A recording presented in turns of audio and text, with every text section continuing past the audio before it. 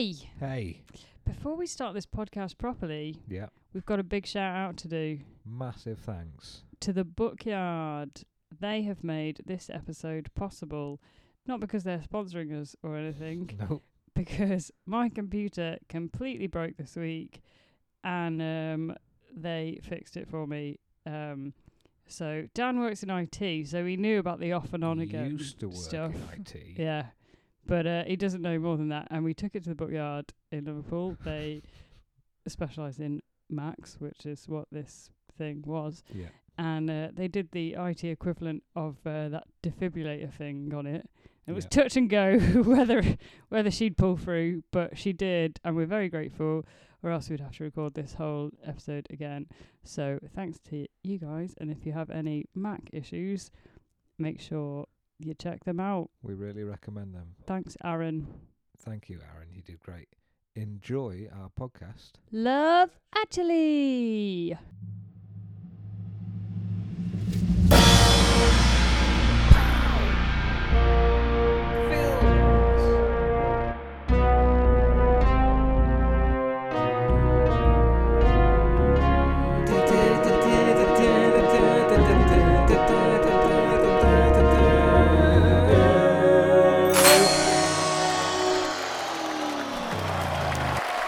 I wouldn't watch.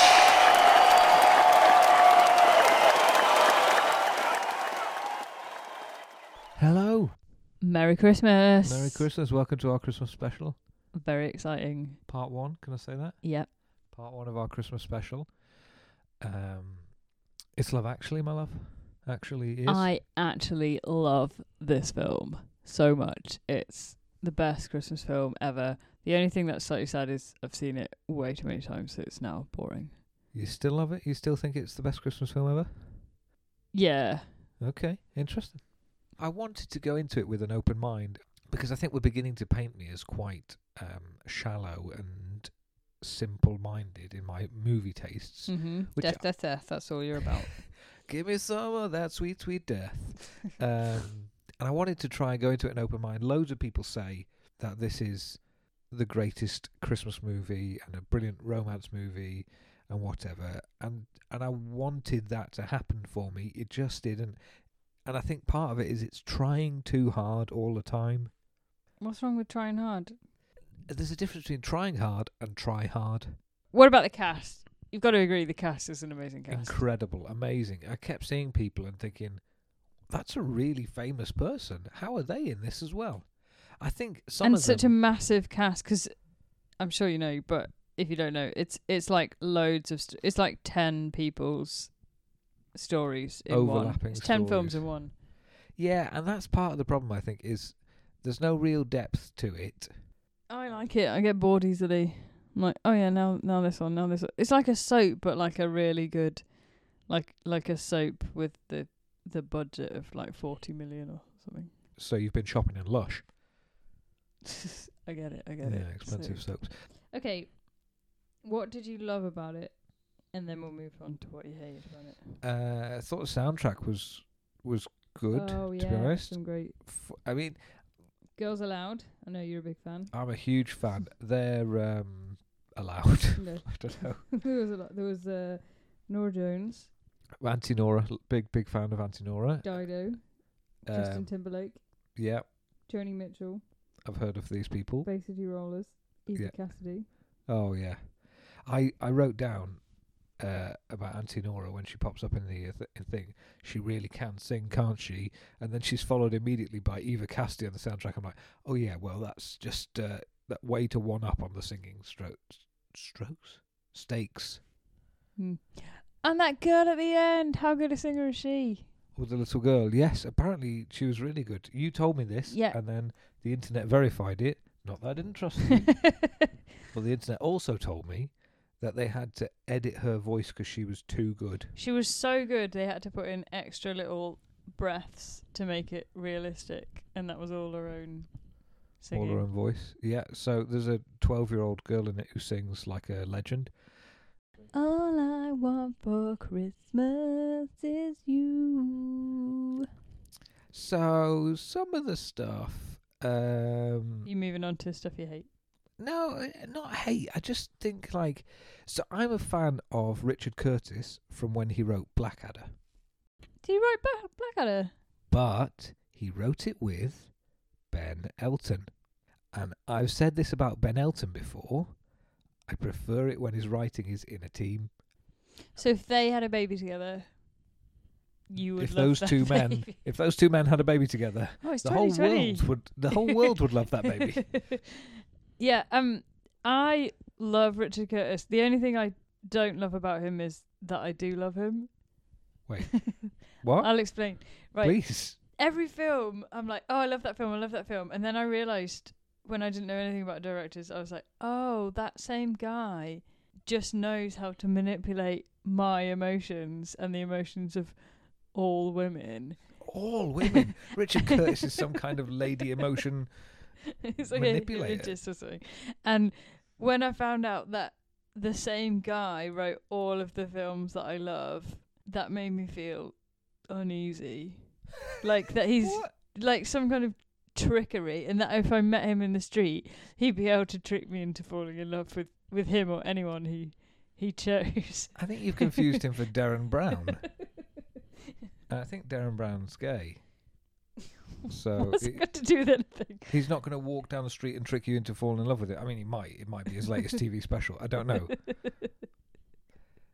Anyway, I think there are a few problems with the writing that if you'd put a bit of Ben Elton in there or somebody else, I wouldn't have minded. Like, early on you've got Bill Nighy doing his shock swearing Christmas version.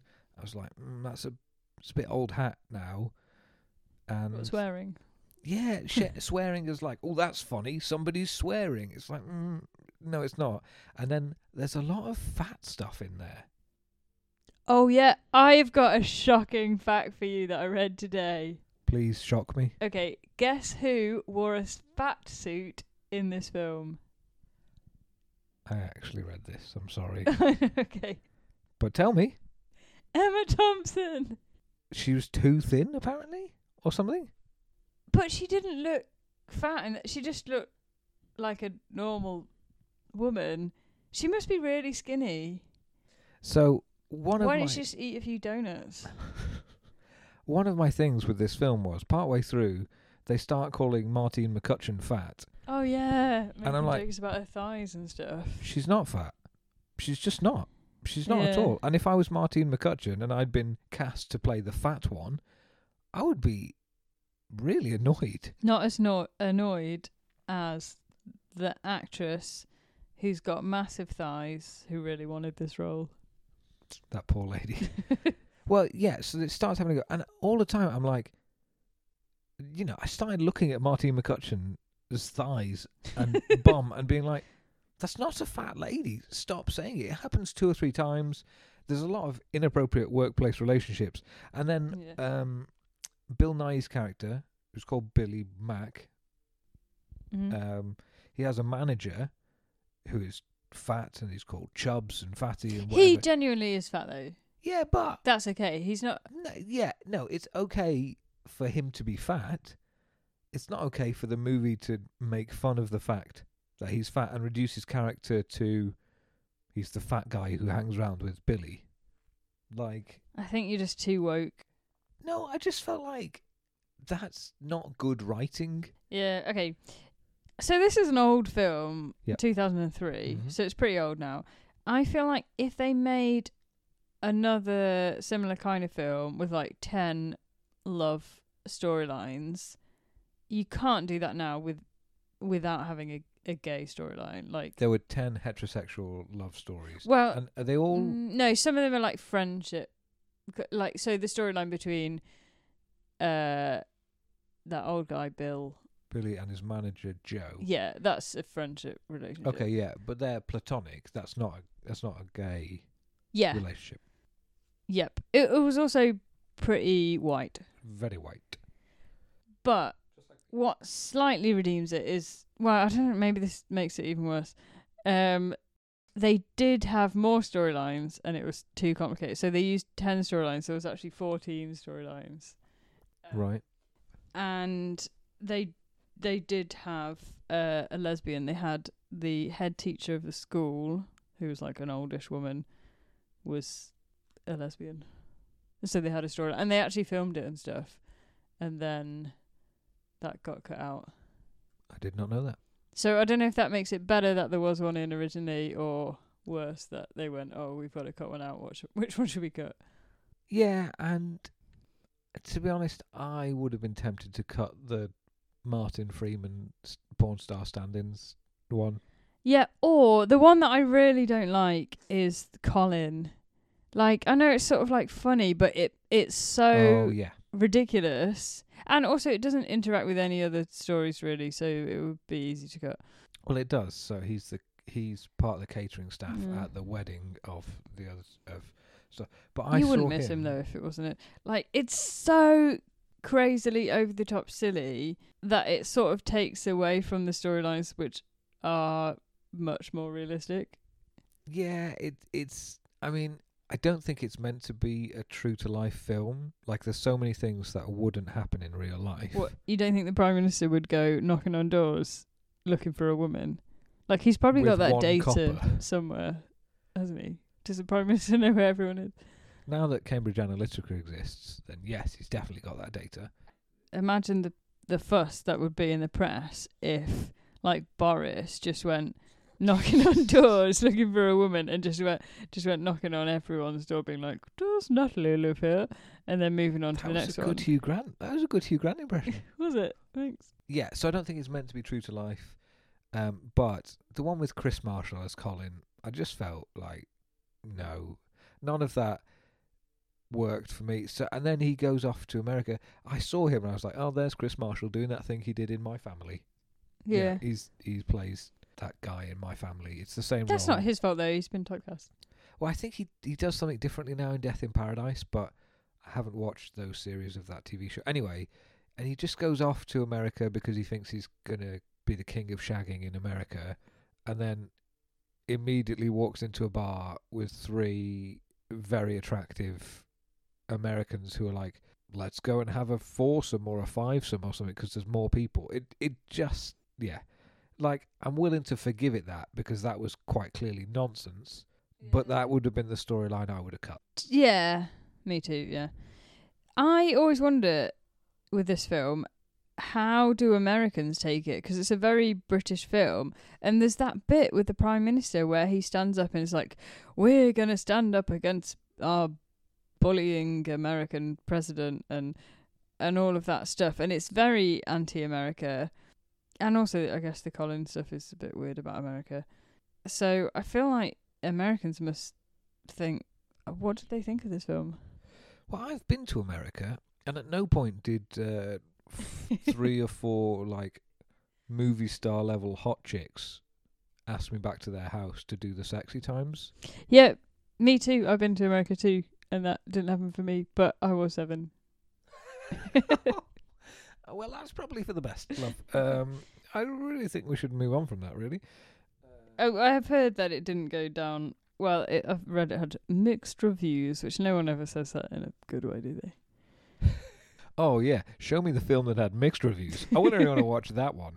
I think about the politician stuff, I was watching it, and especially 2020 has been a mad year for politics in the UK and abroad. Why, what's happened? Oh, nothing much.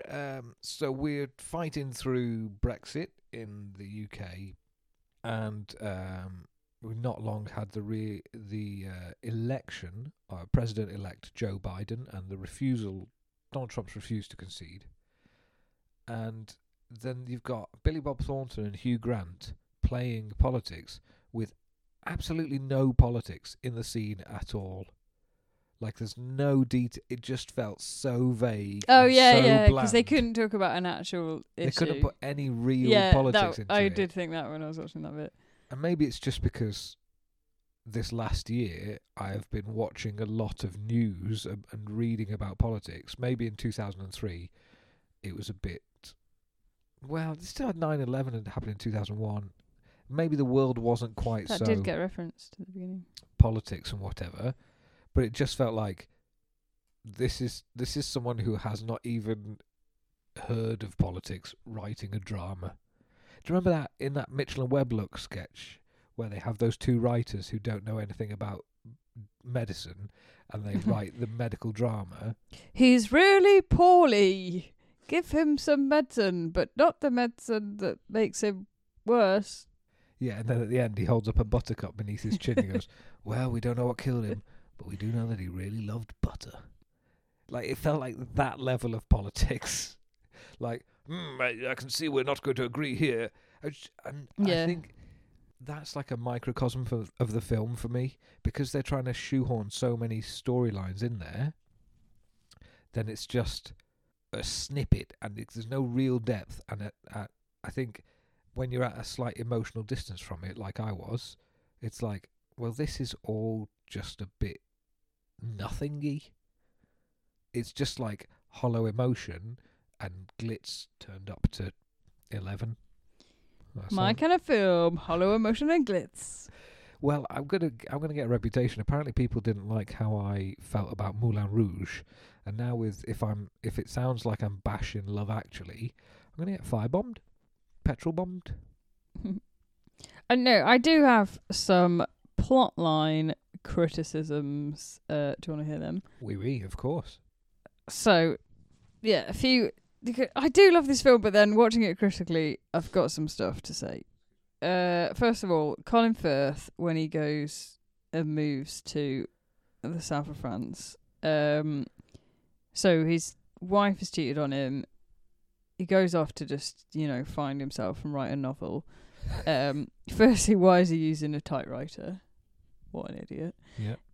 And secondly, why can't he clean his own house? Like, it's not like he's got loads to do. It's not like he's got a demanding job or a family or anything. Like, who goes to, like, hire a cottage or something in the south of France to just chill out and doesn't clean their own house? I think he owned that cottage.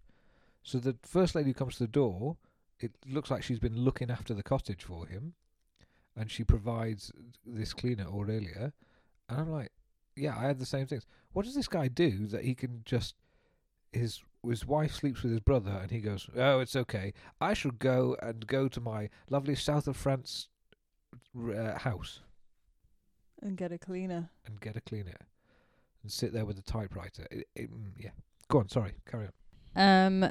Some of the plotline issues. Oh, yeah, this is the biggest one that I'm like, how would that work out? The guy that goes round to Keira Knightley's house with the cards at the end, and he holds up a message that's basically like, oh, I love you, but I know you're with someone else. What would he have done if the man had answered the door? Did he have a different set of cards? Like, hi. Well, why would he even have got... Like, that's a really weird thing to do. And he's like, at first he's like, oh, say it's carol singers, and then puts the CD on of, like, carols. But, like, what if the guy had come and been like, oh, yeah, I'm feeling Christmassy. I love carols. Sing me some carols. I think normally if carol singers come to the door, you go and watch, even if you do it resentfully. Yeah, he yells something like, throw him a pound and tell him to get lost. It's an example of movie logic, I think, where certain unlikely things had to happen in order for the scene to work at all. Yep. Some other plotline issues. Would you, Dan, if you went to see your kids doing a nativity play and the curtains rolled back and you saw Boris Johnson having a snog, would you clap that? Pest. No, he's a total creep sex pest. Yeah, Boris, come over to our house and I'll say it to your face. I think that kind of thing, he gets away with it because it's Hugh Grant. You never think, oh, that's the Prime Minister. And that's where I feel like it's not rooted in reality at all. Because we know the Prime Minister has a big convoy of cars and security people and police officers and what have you. Yeah, you probably can't sneak into a primary school. Also, that's really bad security of the primary school, isn't it? Yeah, dear normal-sized Marty McCutcheon goes, it's my primary school. I knew it since I was a kid. I know all the back entrances, which children don't. like at a primary school, you go where you're told. The Well, how teachers long know- since she'd been in that primary school? Yeah, she looked older It- than 12. No, what I mean is like they could have changed it. That porter cabin's new. Yeah, I don't hate it. I just don't think it's the greatest thing ever. You know, Yeah. there's moments where, like Emma Thompson, really great actress. I Oh, think yeah. we should all know that now. We'll come on to her. That storyline. That's the one that gets me. Oh my word, my ear holes.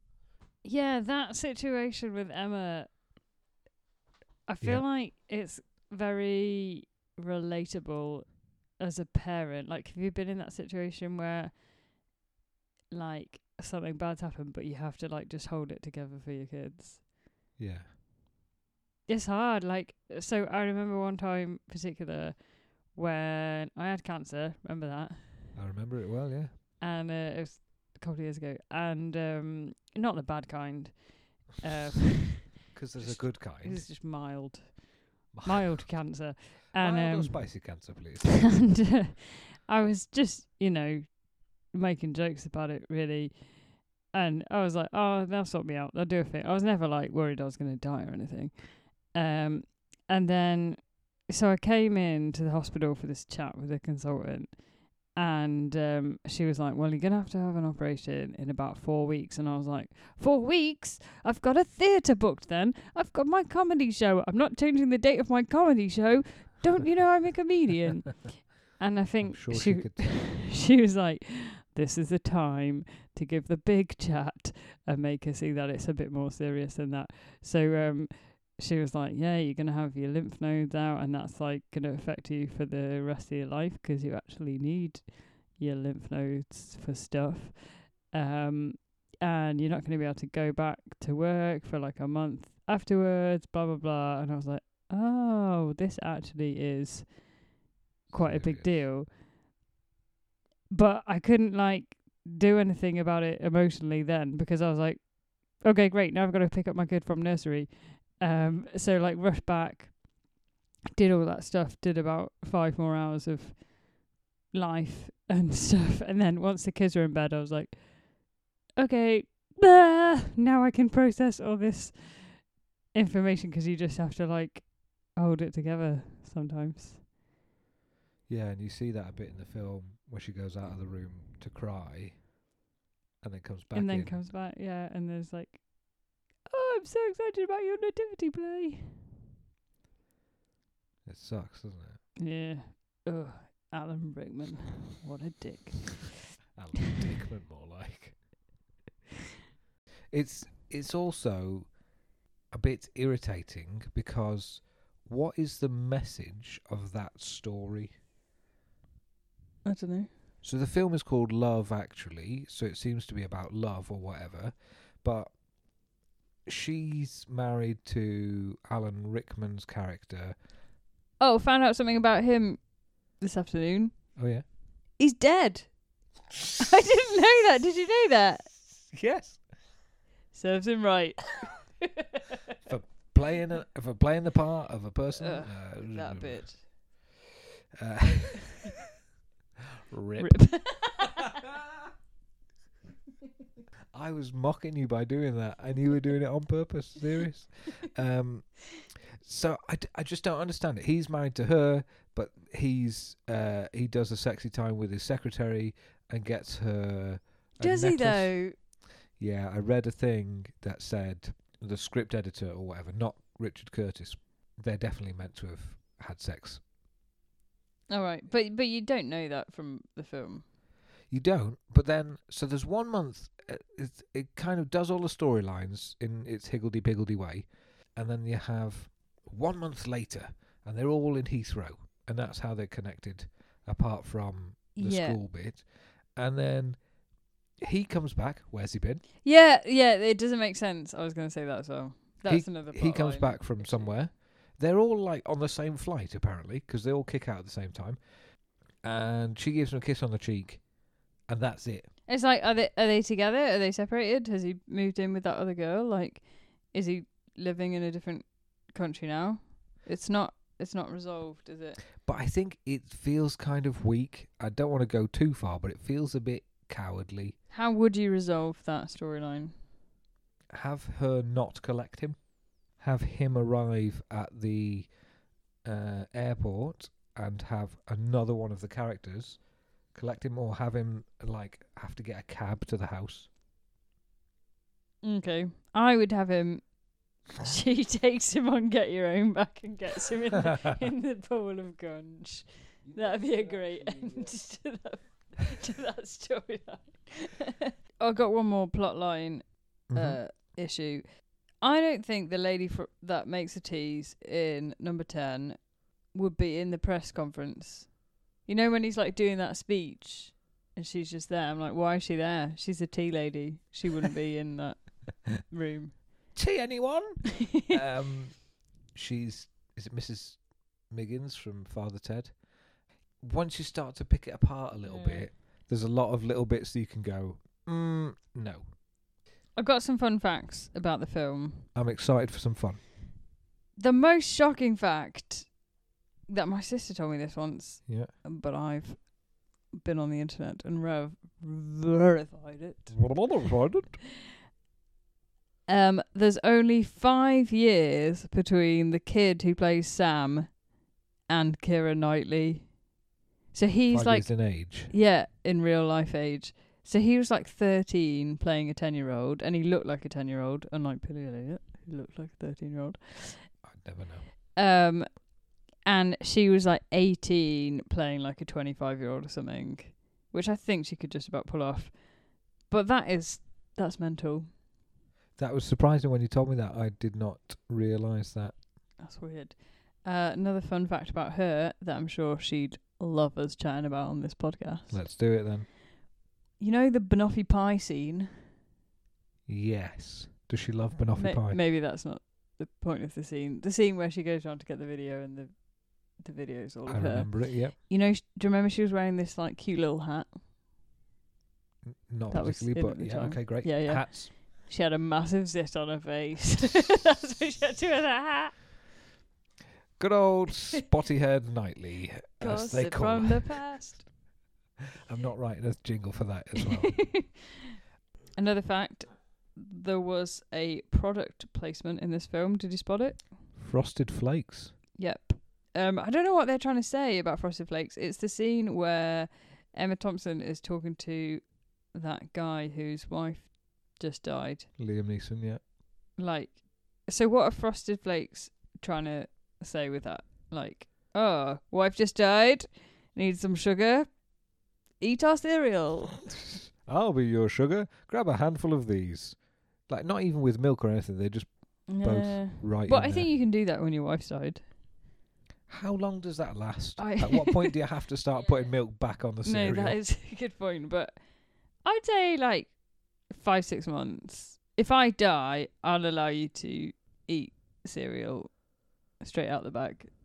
Yeah, but it's before you knew me, you just ate cereal all the time, just cereal and takeaways. So maybe it'll go back to that.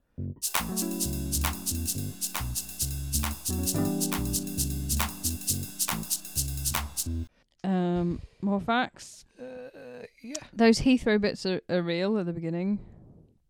Oh yes, so there's documentary footage of people being reunited in the Heathrow arrivals at the beginning and the end of the film.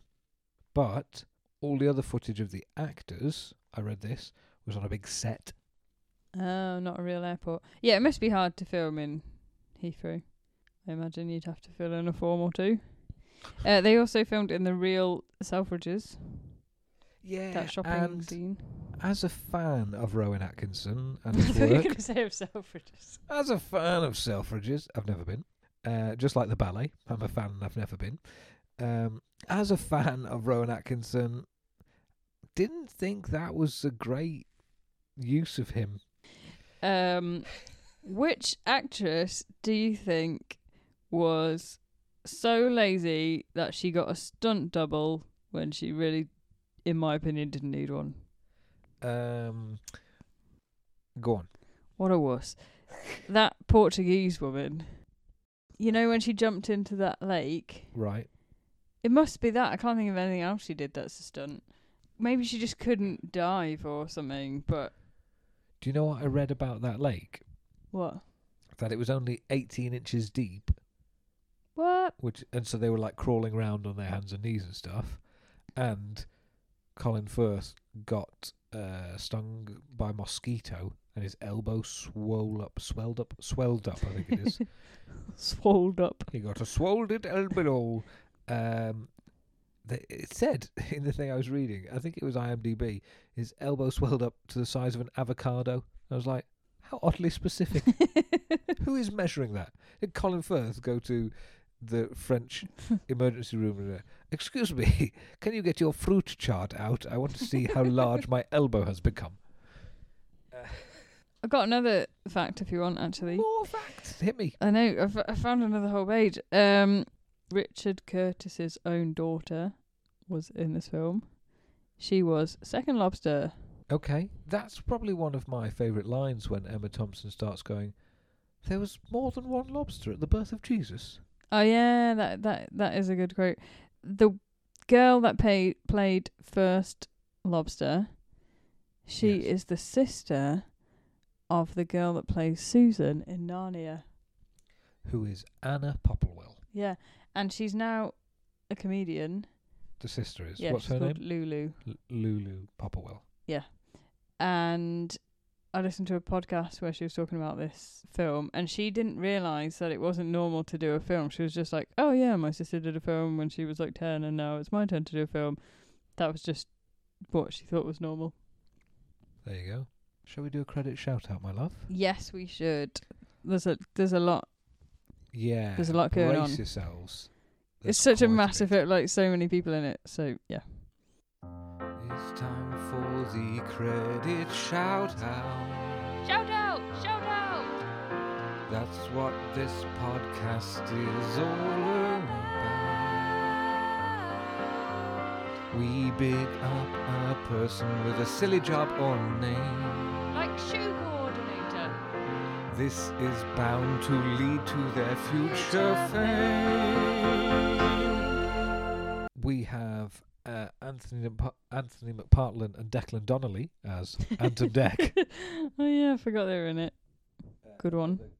I would like to give a shout out to Billy Campbell, who was listed in the credits as Natalie's octopus brother. Good job, Billy. Go on. So I was astounded when we looked at the credits of how many carpenters there were in this film. How many carpenters do you think there were? I think there can't possibly have been more than like 10 or 15. 49 carpenters. 49! One of them is called Paul Carpenter. Paul Carpenter! Oh, hang on. 49 carpenters and 2 wood machinists. I don't know how they're What's different. the difference? What's the difference No between a carpenter and a one wood knows. machinist? There was also 33 painters and 22 plasterers, 5 of which were called Steve. Facts you never needed to know. And you still don't. What? There must have just been a lot of stuff to make. Yeah, so they made a big set for 10 Downing Street and they made a big set for Heathrow Airport. So, yeah, it must have just been like enormous stuff going on, which is impressive. And they managed to get so many Steves in. It really is. It's changed the face of work for Steves in 2003, that did. No women. I don't think any of those plasterers, painters or carpenters were women. Yeah, but you could change that. I don't have a time machine. I wanted to highlight the PG assistant accountant trainee. Like, is there any way to tell that person they trust his work less? You are the assistant accountant trainee. You are not even touching a calculator, Chris Norman. We do not trust you to even recite the numbers 1 to 7. Oh, I wonder what he's doing now. Probably McDonald's. Accounts. Going back a bit, do you know who I want to give a little credit shout out to? Go on. He's not listed, but he knows who he is.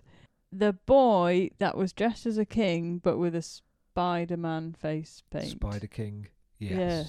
Well done. right here, we're giving you the shout out, Yeah. mate. It Contact reminds me a us. bit of Eric because he likes to wear currently like sort of dinosaur onesie with a Superman cape as well. Yeah, that felt very authentic, Yeah. that moment in the film. The most authentic moment was a child's mismatch dress sense. Okay, who do you think was the hottest man and hottest woman? Good question. Let's start with the man. The guy who played Stalker Mark was kind of good looking, I Stalker think. Mark? was- No. What about Carl? Which one's Carl? He was really hot. You know, Sarah and Carl? Sarah and Carl. They're the ones that get together. See, you don't learn there's too many characters to learn the names. Oh, she's- the designer. She's the Yeah. American. Yeah, and her brother is like mentally ill, and they're like about to get it on, and then she's like doodle-doo, doodle-doo, doodle-doo, doo, because she has a terrible ringtone because it's 2003. And Yeah, it's the ringtone that killed the mood. Oh yeah, if it was a better ringtone. Doodle-doo, doodle. Still sexy. What was that? I don't know. It's quite hard to do an impression of a good ringtone. But I'd like to hear you try. I felt like that was a bit sad. They were just like, That was a really sad storyline. you've got one chance at love, and if your brother's mentally ill, you ain't getting love. But it was more that I sort of similar to the Emma Thompson thing, is that she was like doing everything for her brother, like Emma was doing for her kids, and not thinking about herself. But then is the story of the film, if you're He's so selfless. hot though. How did she manage to not have sex with him? But I want to gloss over his hotness. I want to gloss over the superficial and dig down and be like, is the story of the film, if you're selfless, you don't get love? Yeah, I think that's the message. That's a pretty crappy message. Hey everyone, go be selfish, 'cause you'll get to bang the hot people. Oh, hottest woman. I mean, there's plenty to choose from. I don't know. It depends on your type.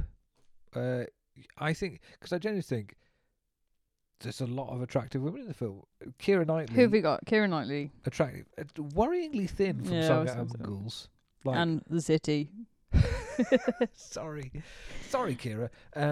No, I think there's one or two shots where I'm like, wow, that lady is really thin in this film.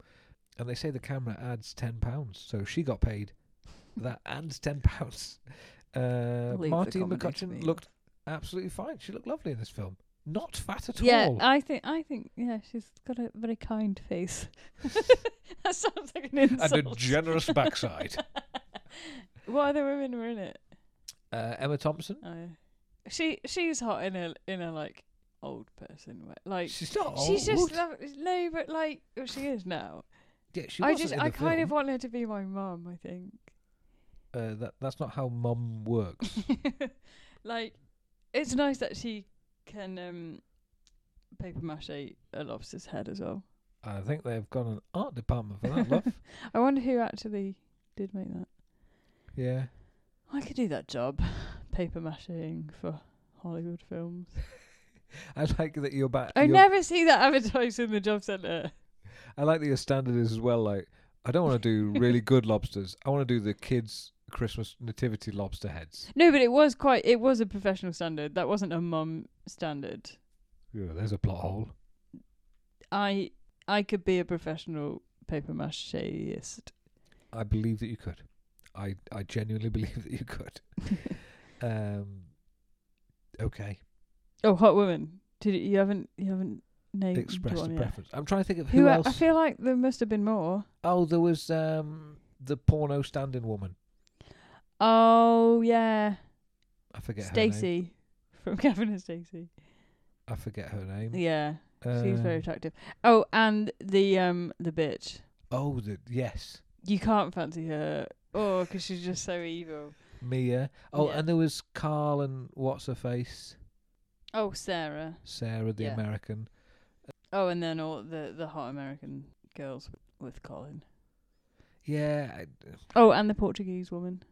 There's Yes, lots to that was choose from. nice. I had a issue with the Portuguese. Like, what's the big Portuguese community in Marseille? Like, he flies into Marseille, and then all of a sudden, he's found her dad. Doesn't say how, because he drops her off and she walks off. Or he knows where she lives. Fine.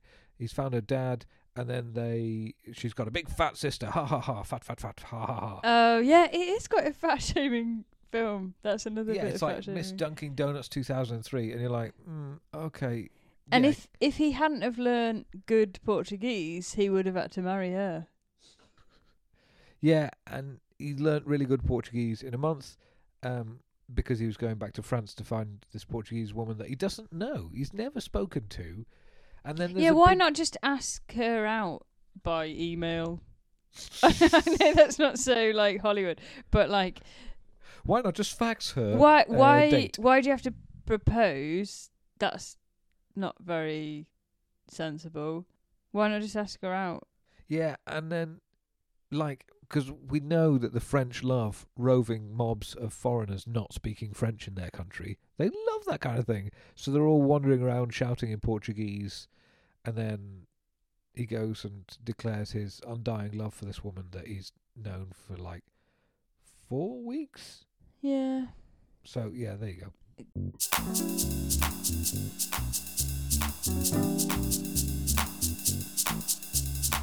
Did you know there was a sort of sequel, a sort of terrible sequel to this that came out in 2017? Go on. Red Nose Day, actually. Is the start of a sentence.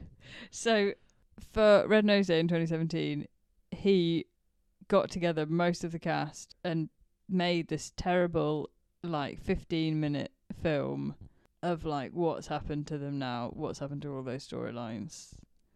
Nothing about this sounds good. I watched it today. It was awful. I mean, that's a difficult thing to write. How can you do that in 15 minutes and make it, funny and, I don't know. Did it have all, red noses in it and stuff? A bit. They mentioned Red Nose Day. And it was ridiculous. The guy, that Colin Firth, who'd learnt Portuguese relatively well in this film, had just forgotten Portuguese, and that was hilarious. Oh, humour. Oh, let's not go into discussing it. No one cares. You can watch it on the internet if you really want to, but Not going to. ah, I just think the great thing about Blackadder was it had plot and it had knob gags, and it had Curtis doing the plot and it had Ben Elton doing the knob gags, and Curtis has tried to do too many gags in this. He needs help with that, in my opinion. And I don't know either of these people or their writing process. I'm entirely unqualified to say any of this. But if he'd had a bit of help, just giving it some depth, giving it some actual humour, and taking out the fatty fatties ha ha ha, it might have been better. yeah. What storyline would you have liked to see in there? Because I feel like there was a bit too much of the same. I feel like there should have been a larger variety of couples. Like we mentioned, there wasn't any gay couples, but also it was very white. It was quite a lot of sort of couples without kids. Yeah. Mainly, they could have had, they could have had a teenage couple. Maybe it's my bias because of where I exist at the minute, but it all felt very kind of fresh, new romance. The first blooms of, oh, I quite fancy that person. I'll do something about it. There was no kind of, there was one older couple relationship, and that was Alan Rickman and Emma Thompson. Yeah, but they're not that. They weren't old. It would have been nice to see somebody who was celebrating 50 years of marriage or something. You want to watch The Notebook, love? Have you ever seen that? Yeah, I've seen it. Yeah, I know. I was joking. You've made me watch that. No, but I think it would have been nice to see a couple older who were succeeding. It would have any kind of we've been in love for more than a month story and it's going okay would have been nice. Yeah. Because is it really love in the I've just walked into an American bar, down to Budweiser, and there's 3 hot babes who are hitting on me? Or is it just what like... is love? Baby, don't hurt me. Sorry, that got a bit domestic abusey. Is that what that song's about? I don't think so, but Is that how you sing it? I don't know. That's just what came to it. That's okay. I think some kind of depth. I feel like the film lacked depth. And so some depth of relationship, some depth of love, some love that had stood the test. Because there was no real tested love. Yeah, that's true. The only people who've been married a long time Were sort of splitting up or not. And then, I mean, there was the test of Keira Knightley and her new husband, Chiwetel Oh yeah, they Ejiofor. seemed happy. That's nice. Well, apart from she's given his best mate a snog because he's written on some cards. Oh, not a snog. That was only a Okay. kiss. She hasn't slipped him the tongue. No, they were a happy couple. They had to add in another man to give it a bit of unhappiness. Add a man for unhappiness. But I guess 10 happy couples would Sitting be on... a boring film. Yeah, but I'm not asking for 10. I'm asking for, like, one interesting relationship rather than 10, like, surface-level shaggy relationships. Does Yeah. that make sense? Yeah. I don't know. I feel like we've been a little bit down on this film, even though I love this film.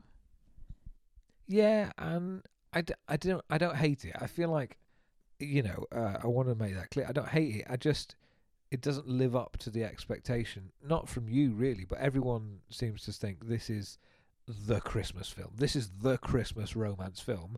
And I think if you go into it thinking that, actually a lot of the romance is kind of shallow and a bit not that rewarding. No, it's fine. It's fine. It's fine. It's just not great. So should I talk about Christmas Special Part 2?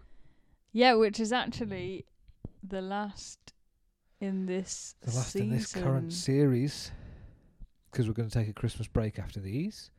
But thank you all so much. I'll say thank you now. Thank you for listening. Thank you for all your comments. Thank you for liking our posts when we put them up. This has been fun so far. Yeah, it has been really fun. I actually prefer to watch a Dan film and make you watch a Han film than to just compromise. What we did before this podcast is just sort of pick a film that really neither of us liked. Yeah. That was a bit of a compromise, and we'd sort of both half watch it and then be like, oh, relationships. But I actually prefer to be all in and taking notes and watching some of your films and then have the fun of you watching my films. I feel like it's actually a better way to do things than just some kind of compromise that we're both not that bothered about. Yeah, I've enjoyed it, and I've enjoyed. I wouldn't normally have sat down and gone, "Yeah, I'll watch Love Actually with you, dear," because I would have been on my phone, or I would have read a book, or I would have, done something else. And so now I've seen it, and I think there are some good bits. There are some good performances. So it's a fun way to do it. So there is a part 2 coming. It's another Alan Rickman Christmas film. Has it got Alan Rickman in? It has got Alan Rickman in. Oh, the evil man. It's Die Hard. And I don't want to hear any nonsense from you lot out there that this isn't a Christmas film. This is as much a Christmas film as Love Actually. And I'm prepared to fight you for it. It's funny that we say that thing about snogs and death, because my Christmas film oh dear is called Love Actually. And my Christmas film is called Die Hard. They're like the perfect films that really encapsulate what we look for in a film.